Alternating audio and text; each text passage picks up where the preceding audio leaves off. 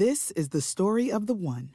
As head of maintenance at a concert hall, he knows the show must always go on. That's why he works behind the scenes, ensuring every light is working, the HVAC is humming, and his facility shines. With Grainger's supplies and solutions for every challenge he faces, plus 24/7 customer support, his venue never misses a beat. Call quickgrainger.com or just stop by. Grainger, for the ones who get it done. Hey everyone, quick announcement before we start the show. If you've got an Alexa at home and you want to play What Next on your device, we have built a new skill just for you. Just say, Alexa, enable What Next to enable this show on your device and begin playing it. To play it after that, you can just say, Alexa, play What Next. All right, on to the show.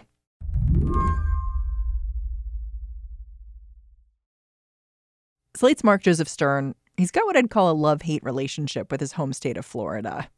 He grew up in the state capital. Tallahassee is very liberal. It's a little blue bubble. But as soon as you drive outside city limits, you start seeing like Confederate flags. That's like Matt Gaetz country. That's part of where he represents is the Panhandle, where I grew up.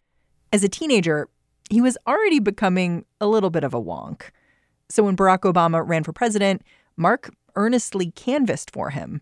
I mean, what else was I supposed to do in Tallahassee in the aughts? Like, there wasn't even a Whole Foods back then. This was pretty much the only option for fun on the weekends. He'd go door to door with a clipboard and a list of addresses. And I was mostly given suspected Democrats or registered Democrats and communities that were known to be pretty blue. And 17-year-old Mark would make his pitch. So a lot of people said, yes, of course, I'm voting for Obama. You know, here's my voter registration card. I'm so excited to do it. And then some people would sort of slam the door in my face, and that's to be expected.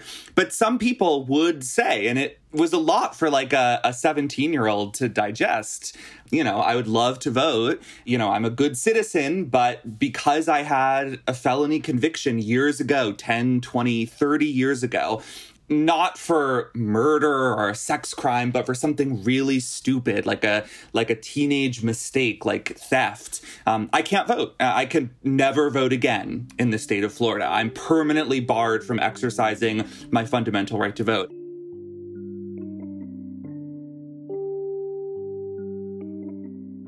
For years, Florida's been known for all the ways it stopped felons from voting. When Mark was out there canvassing for Obama, as many as 1.5 million people were being kept away from the polls each election cycle. Today on the show, Mark's going to tell the story of what happened after Florida voted to change these laws back in 2018. Activists say they are still fighting to turn out the vote, which means it's not really clear who's going to be able to show up come Election Day. I'm Mary Harris. You're listening to What Next? Stick with us.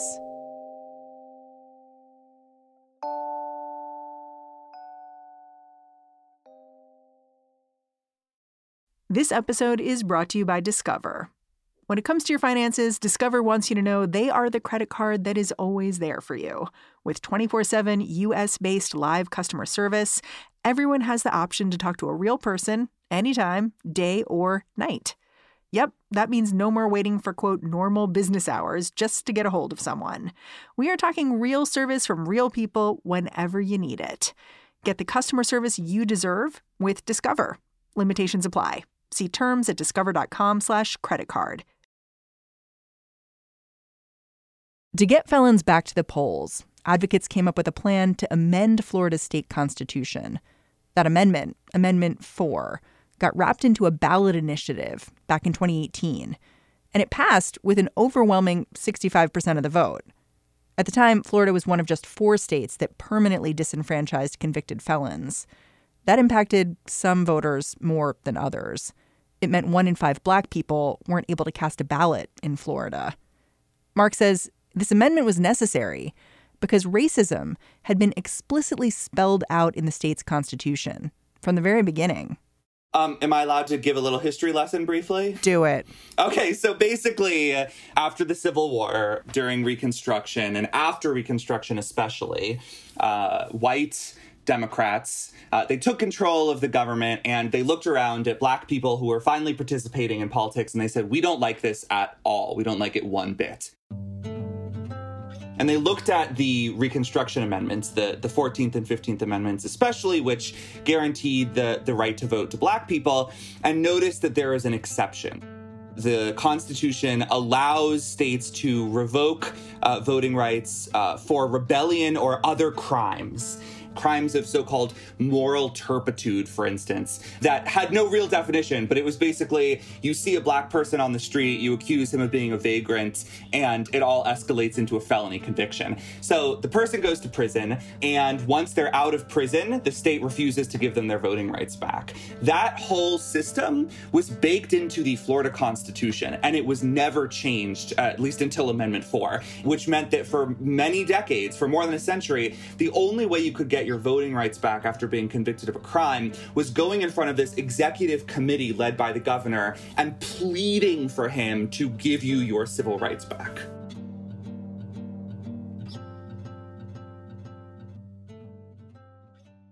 So I'm wondering if you can describe the reaction when Amendment 4 was passed. I mean, I still remember the lead up to Amendment 4 where people were asking themselves, is this really going to happen? Is Florida really going to give the right to vote to felons? And it really seemed like it could go either way.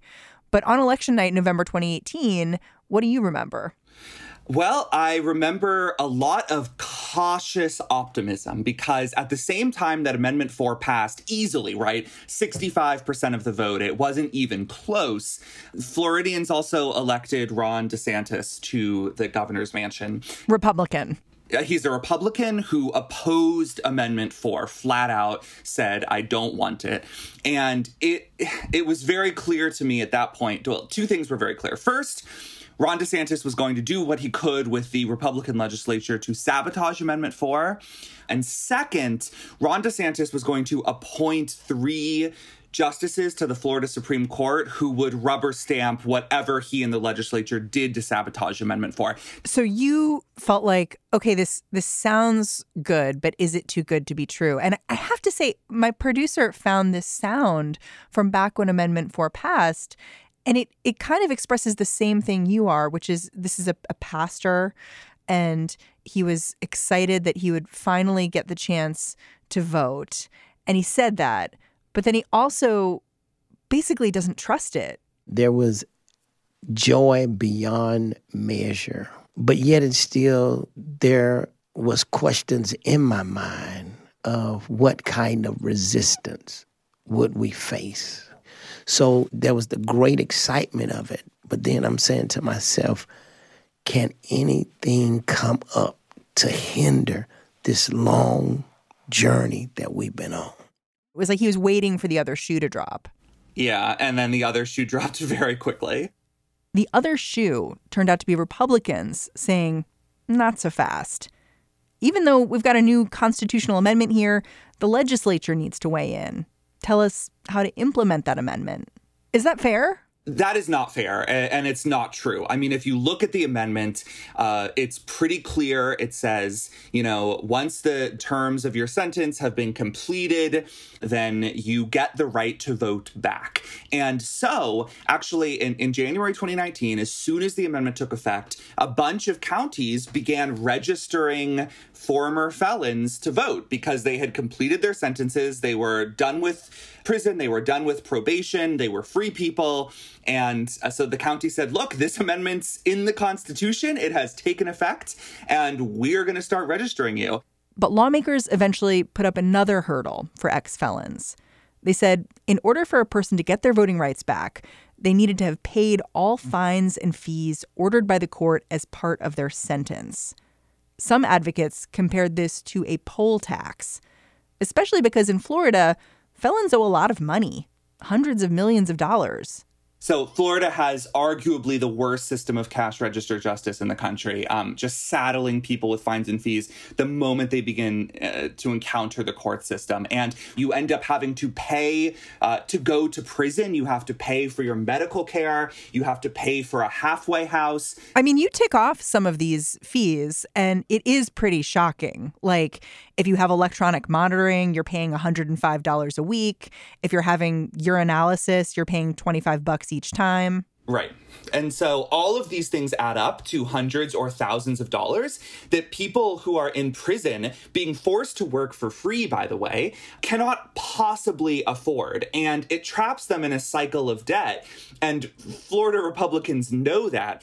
To be fair, those fees and fines, even the advocates who had been advocating for the amendment, who had been pushing for felons to get the right to vote, they had talked about the importance of having people, quote unquote, finish their sentence or pay these fees and fines. They'd been talking about that all along.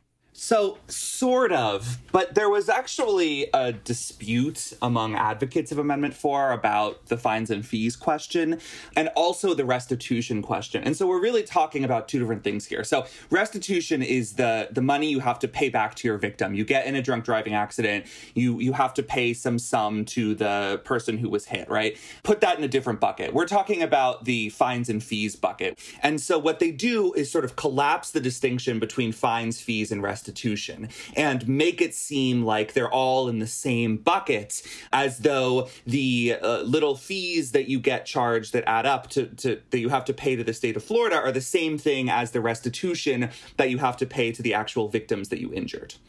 Well, I guess the people in government would say this is how we're funding the government. So it would be unfair to the counties if we took away this money from them. Yes, although the truth is that the counties were not getting that money back already. So there are all of these reports that different counties in the state had produced over the last decade or so, showing that there's almost no expectation of getting back the vast majority of these fines and fees. Most people do not pay them. They are never able to pay them. There are hundreds and hundreds of millions of dollars of outstanding fines and fees that the government really never expects to collect. It can refer them to a collection agency, which can then go after people who owe them. But even then, the truth is that most people just can't pay up. They don't have the funds.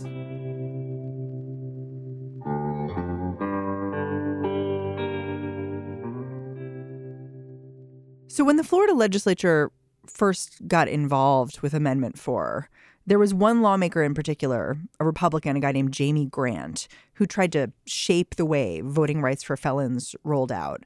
Do you know why he got involved?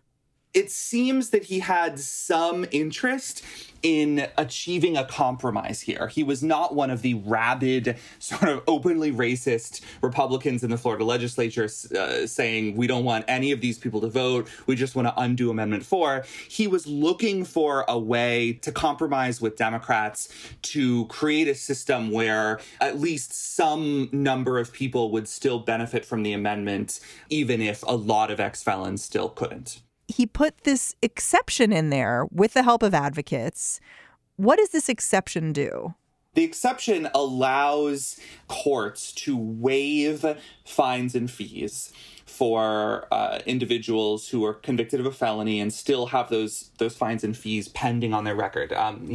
The courts can't waive restitution that is owed to the victim, but these fines and fees that are charged by the courts, they can be waived by the courts on an individual basis. Individuals have to go before the judge and say, I can't afford to pay this, but I really want my voting rights back. And on a sort of county by county level, courts get to decide if they will grant those waivers or not. You know, at the time this legislation passed, I went back to what you'd written and you were like, this concession, this is too vague. This isn't going to mean anything. But it seems like now, a few months later, it's actually doing some work. Absolutely. And I think looking back, I will admit error. I think I sort of underestimated the desire of liberal counties in Florida to make Amendment 4 the actual law of the land and to implement it as best they could. And it hadn't really occurred to me that if these counties got everyone on board, if they could get public defenders and prosecutors and courts on board, that they could create a system, a so-called rocket docket, wherein individuals could just go boom, boom, boom before the judge, ask for a waiver, get a waiver, and then officials could be waiting outside the courthouse with a voter registration form and get those people on the voter rolls immediately. Now, months after Mark worried that the Florida legislature had basically nullified that constitutional amendment that voters passed, he's noticing something else. Advocates are using this vague concession as a way to speed felons to the polls, whether legislators like it or not. If I'm a felon in Florida, how is this working for me? Well, it really depends on which county you live in. So if you're an ex-felon in most of Florida's counties, which are mostly small and rural and white and Republican, you don't have much luck. But if you are in the 4 biggest counties in the state, Miami-Dade, Broward, Palm Beach, and Hillsborough, then this is probably going to work really well for you. And you can reach out to the people who were behind Amendment 4, who are pushing this new kind of fix, and they will get you on that rocket docket. And if you can spare a day to go before a judge and ask for this waiver, you'll almost certainly get it, and you can once again become a registered voter in Florida. And the group is even stepping forward to pay some of the fees and fines, right? Yes, that's right. So that's the other side of this, is that, like I said, these fees and fines are often individually fairly small, or at least they seem small to people who have money to spare, right? $40, $50, $60, but then they add up to hundreds or thousands. And so the groups are trying to pay them off with whatever money they have left over, and also sort of crowdsource some funding to help get these people a totally clean record, to pay off everything they owe, so that they can move forward with a truly clean slate and become voters. I was listening to some local public radio reporting on how these special dockets are working. And the audio is great. It was people who hadn't voted in years, who were showing up one day, getting everything taken care of right away. Oh, the next election is going to be fun. Oh, boy, is it going to be fun. Changes are about to be made. Donald Trump, toodaloo. And it struck me that the way that this legislation was structured and the way the advocates are working on it, it's meant that the most incentivized voters are going to be the people showing up and doing this. And also some of the people who are the most disenfranchised, people who maybe can't afford these fees and fines, will now have their fees and fines paid. And so they're more likely to get their voting rights back. And it'll be interesting to see who ends up showing up on Election Day, because the kinds of people who will be pushed into the system, it just may look different than we originally anticipated it would when Amendment 4 passed. So I think here we should give a shout out to WLRN, the station that has been doing such incredible reporting on this in Florida, really on the front lines. And what we've seen is that even though Amendment 4 was very much framed as a nonpartisan measure and actually had the support of conservative and libertarian groups, some Koch-backed groups, for instance, who are sort of saying, well, look, we may be conservative, but this is a conservative value. We want ex-felons to have incentives to participate in government again. It's mostly Democrats who are benefiting, and that's no surprise, because the majority of ex-felons who lack voting rights are Democrats or want to be Democrats. There's a fair amount of data on this. The people who benefit the most from Amendment 4 are probably going to vote for Democrats. And that is what the Florida legislature knew. And the Florida legislature also knew that they had been spending years opposing any kind of reform in this arena. It was Republican governors and Republican lawmakers who were keeping ex-felons from having any avenue of relief here for so many decades. And I think they were afraid that as soon as these ex-felons finally did have their voting rights restored, that they were going to turn around and vote Republicans out of office. Is there time for other counties, Republican counties, to step in here and coordinate and do something more? Yeah, absolutely. There's plenty of time. The registration deadline is still a long ways away, but I guess I just don't know if these counties are eager to step up to the plates, because I think they're the counties that are represented by super conservative, racist Republicans who rush to sort of sabotage Amendment 4 in the first place. And they're probably going to look at these big blue counties that are instituting programs with rocket dockets, and they're going to say, oh, well, those are just, liberal elites trying to absolve ex-felons, and we're not going to do that. We're going to be law and order Republicans. And so I would be surprised if they adopted it. Well, I don't know. I mean, I wonder a little bit whether the advocacy groups, which have been important to implementing these rocket dockets in the bigger counties, whether they're doing the work to reach out to the rural counties, because it may be an advantage for them to just work with the bigger counties where they have more connections, maybe more resources, and more voters who might be sympathetic to the causes they're interested in. Yeah, I think that's a possibility. But, you know, the prosecutors and public defenders and clerks of the court in these big counties know the prosecutors and public defenders and clerks of the court in these small counties. They are talking to each other. They are looking at what they're doing. And I think that at this stage, there are 4 highly successful programs in 4 big counties that littler counties could easily adopt if they wanted to. I'm not sure that at this stage, the onus is on the advocates to get these other counties on board. It seems like they have a pretty clear template that they could adopt and get to work in the next few weeks or months. And there's just no indication that they're eager to do so. And so I just don't want to lay yet another task at the feet of these advocates who have been so heroic and courageous on this already.